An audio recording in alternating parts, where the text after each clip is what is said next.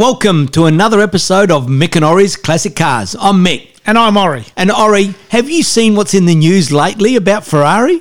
Mate, I cannot believe that in this day and age there are still barn finds, Mick. And we're talking in Australia, in New South Wales. A 330 GT V12 1969, Mick. 67, I think they're saying it's a 67. 38 of them built.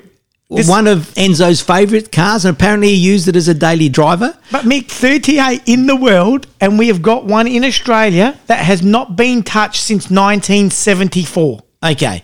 Now, that is amazing. Now, in terms of the number, though, I mean, we've got to be careful about that because that's actually, we're talking about right-hand drive. 38 right-hand drive cars produced, and this is one of those 38. That's unreal, isn't it? In a house that's I'm excited because I'm 1974, Mick.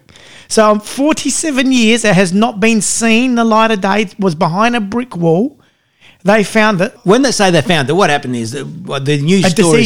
Deceased estate. The husband had passed away, and the wife thought, we better sell it. Had no idea what the value might be of the car. But it's in pretty good, barn find condition. Yep, it's the series, apparently the first of the Series 2 made. So if people know the 330 GT, they had the two twin lights, which not many people like. So the Series 1. So is this the Queen Mary, Mick? No, the Queen Mary was before that. Okay. So this is the 330 GT that came after, which is the 2+2 that came after the 250 GTE. Right. Okay. So this came out with better brakes and, bigger engine and things like that. But it got me, a few things got me going when I read the article and I saw the news story. They are not going to modify, they're not going to touch the car. They're going to leave it in an original with the dust on condition. Would we do that, Mick, if we found a barn find? That's one news story, but I've read another one that the person that's bought it is actually going to do a full restoration on it. Okay, see, now that's what I would do if I bought it. But there was this article that I read said, no, we're going to keep the dust. People pay more for the dust. It's worth more keep with the original dust as is. And it got me thinking, if I'm to find a 246 GT barn find, that also got me thinking, how many more barn finds are there in the world or in Australia? Who knows? They always keep talking about these barn finds and you're wondering whether some of them are actually really barn finds or not. Because you would think in this day and age, people know the value of what's in, with kids and grandkids and Instagram and social media and everything that's happening in the world, you know what these rare cars are worth. You'd think so. You can Google it and you get a rough idea of things. Correct. But of course, is it legitimate? Has it got all the matching numbers? What sort of patina has it got? Is it worth bringing, leaving it as it is with the dust and things like that? So what would you do? This is your 330 GT. You've just bought it. Well, look, I've had the pleasure of driving a 330 GT. It is a GT. It's a big car. It's a big car. It's quite bulky. You sit in it. It's like a lounge chair. It is really a cruising type long distance car. It's not one you really want to throw around. It's not, one. It was never built for that. Though. It was never built for that. Granted, the rear back seats are very, very spacious, very good. But again, what would I do with it? It's a good question. You'd at least, if the patina and the original condition as it is from the barn find, if the patina's reasonable, then you could just get it mechanically going properly, like you'd have the suspension bushes and the engine would have to be probably tweaked or rebuilt or whatever to get it going properly, any of the rubber seals and joints. And that all have to be changed. And just drive it as it is. Now, would I be happy about that? Knowing what I'm doing with my blue Dino, I'm really enjoying how good that's coming out. Yeah. So, and I know everything's, let's say immaculate on it. Would I like something like that, a 330 GT that's not real good? Yeah, that's what I'm saying. I see what you've done with your car, and I've seen a lot of nut and bolt restorations all over the internet, and saw the one that our technician did with that beautiful Dino 246. I think I want that. I want that back to perfection, back as it left the factory. Because the funny thing is, when you think of this car, 1967, it was then put in the garage in 1974, Mick. That's only 7 years old. It's only 7 years old. Yeah. Right? 7 years old, wouldn't have done much work. The paint is original paint, if you read the article. So, yes, it's going to have that patina with the dust and whatever. The paint is something I'm a bit like you. If it was still original, would I want to touch it too much? Most probably not. Maybe gloss it, or maybe just shine it, buff it, make it look nice. But everything else, engine, interior, I'd want it looking schmick. Yeah. So in what condition would you have it that you wouldn't touch it? I mean, this one here, for example, this one was let's say it was in a barn. It'd have some rust. I mean, would it have rust? I don't know. Possibly, right? if it's in a dry condition, maybe not. So would you want to get rid of that rust? I would. Well, I think the rust you'd have to get rid of it, especially if it's structural rust in the chassis on that. But, the panels is probably not as critical. But why is it in a barn anyway? Why wasn't it not driven? What fault did it have for it to be in there? Yeah. Yeah. Someone get just sick of driving it?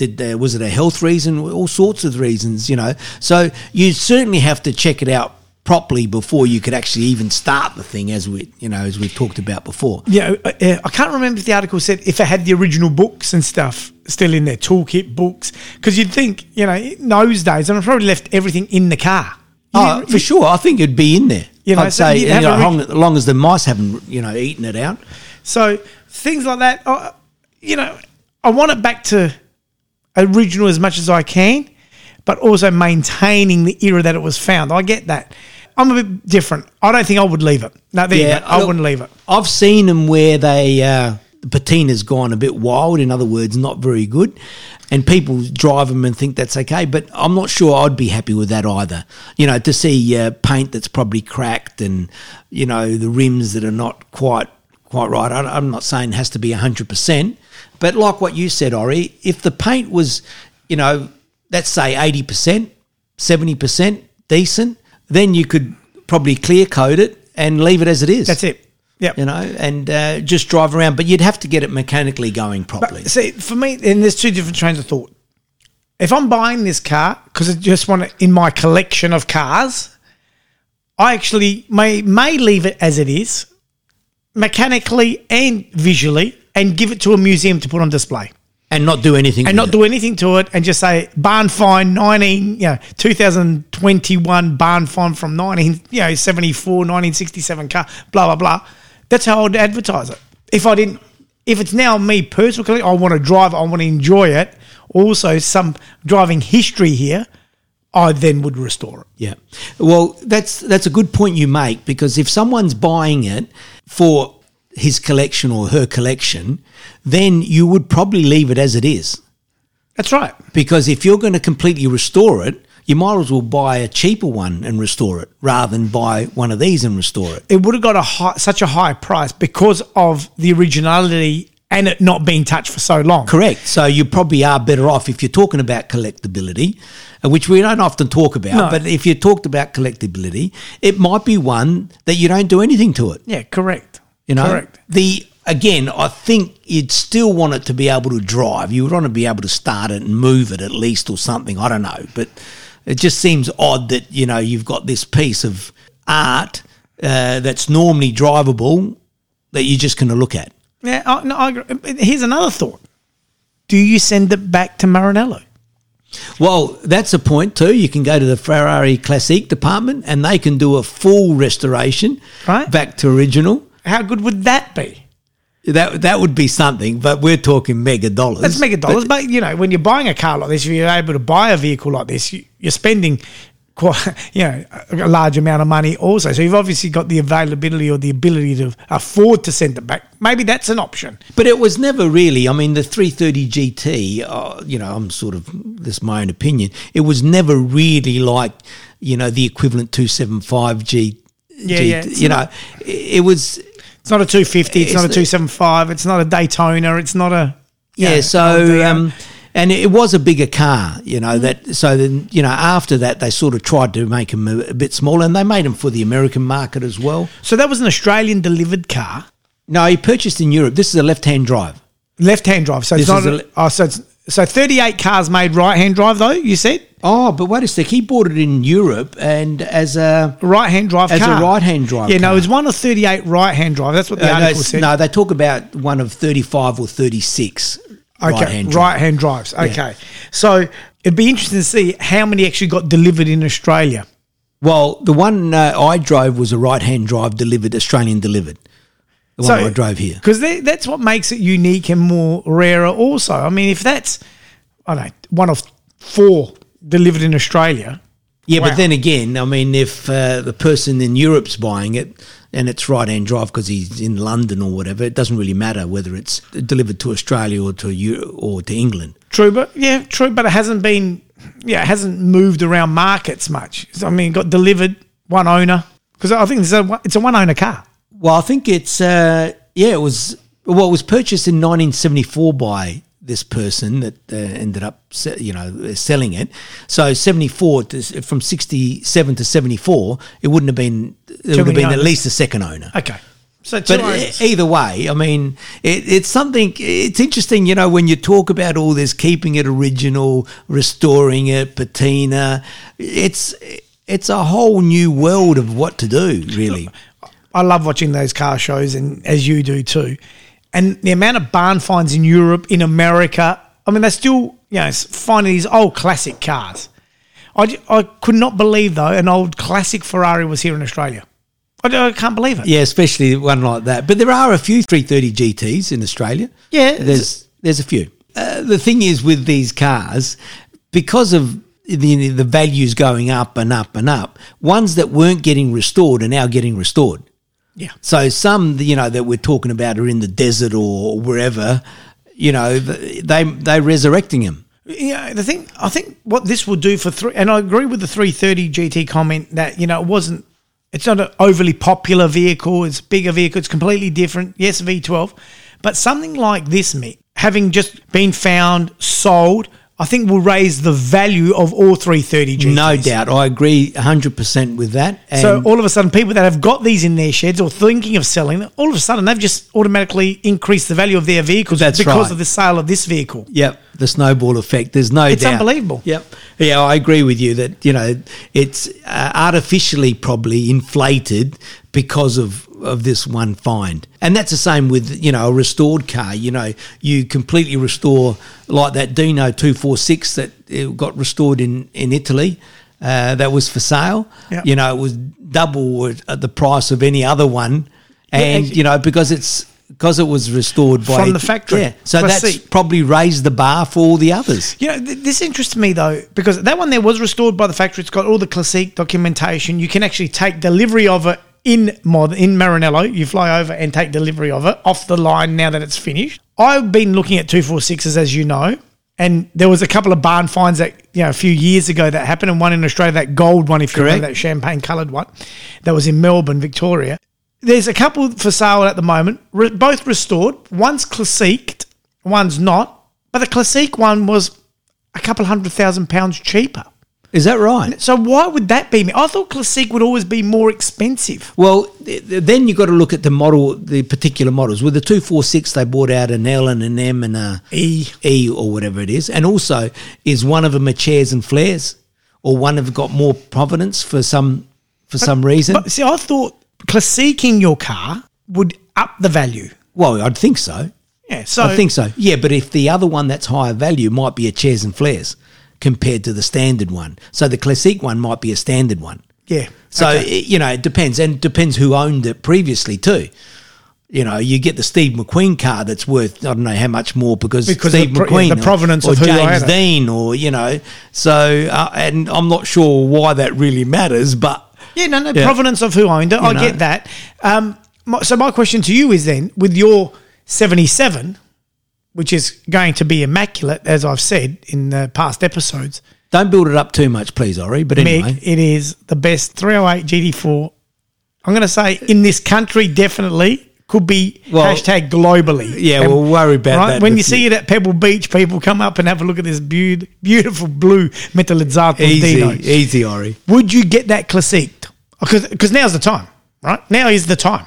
I'm really not sure because I'm looking so forward to finishing it off and it's getting really close. The suspension's gone on and so it'll be rolling in the next few days. Look, I really don't know, but one of the things I do know, and I'm trying to convince myself that I want to make sure that it still drives and I drive it. I don't want it to be a show queen. Okay, I'm with you on that. Tick, you're going to do that. And I know you love to use your vehicles. And that's one great thing about you and owning these luxury cars. My question is to you, though. Before you do that, there's an opportunity to go and get Concours Platinum and Classique authorization ticked off, then you can use it. Yeah. Well, that's true. But even I think to have that Classique book, Mick. Well, I think with Classique and even with Platinum, it doesn't mean you can't drive them. That's right. So you can still drive them and still get Classique and still get Platinum or whatever. Look, I'm going to play that by ear after the event. I'm not going to, when I say after the event, after I get it back. Can't leave it too long, Mick. You know, well, I've got to get the car finished first. Yeah, no, I agree. You know, it's... I don't know how we digressed from the 330 GT barn find to mine. Because if I own that, maybe I'd want to go get it Classique. Maybe I would take it back to the factory, something like this. Well, in terms of what I've done or doing with my Dino 77, I really, really do like the idea of getting a car back to as if it come out of the factory. Mick, this is the closest thing you've got to buying a brand new Ferrari. Correct. That's it. Correct. There's no other way to say it, because when you look at the parts, and there's going to be photos, and Mick will put it up on another podcast when we talk about the 308 GT4 restoration. But when you see those photos, when you see it in real life, this is a brand new car. Yeah, it's got no speck of dust. The photos don't really do it justice. I mean, looking at it in real life compared to the photos, it is fantastic. So, this is the time to really appraise it, really enjoy it, do all the photos, I said Classique. We're doing it. Concours, we're doing it, Mick. Yeah, well, we'll see. Then we can enjoy it. We'll see. I'm not saying you can't enjoy it after that. No, but even during doing that, I think we can. Because you're not going to sell it anyhow. No, it's not. It's not for sale. It's not made for that. It's not made for sale. It's not made to make money. We're not doing it for investment. We're not doing it for any of that. I'm just saying, here's the documentation of a car fully restored, nut and bolt, and here's the Classique documentation backing it up. That's great. Yeah, it does excite me a bit, I must admit. But anyway. All right, so with barn finds, there's a lot of choices to make on what you do with it. Keep it as a barn find, the patina, the redoing it, restoration, full restoration, part restoration, all sorts of things. And even, if you talk about Concours and Pebble Beach, they have a variety of categories. Like original, patina, and there's people that have put fake patina on stuff. Which is, to really make it look older than what it is. Yeah, I think, that's taken it a bit far. I don't know. But anyway, it'll be interesting to see what happens with this 330 GT, what they really do with it and what it comes out as. I can't wait. And like I said, if anyone's got a barn that they haven't visited for a while, just let us know. Go and have a look, because you never know. Exactly right. You never know. Call Mick and Ori and we'll come and have a look for you. Yeah, thanks, Ori. We're going to leave it there. As usual, you can catch us on mickandori@gmail.com. And also look at our Instagram page and YouTube. And as always, remember, if your car's not a classic, it will be one day. Thank you. Thanks, guys.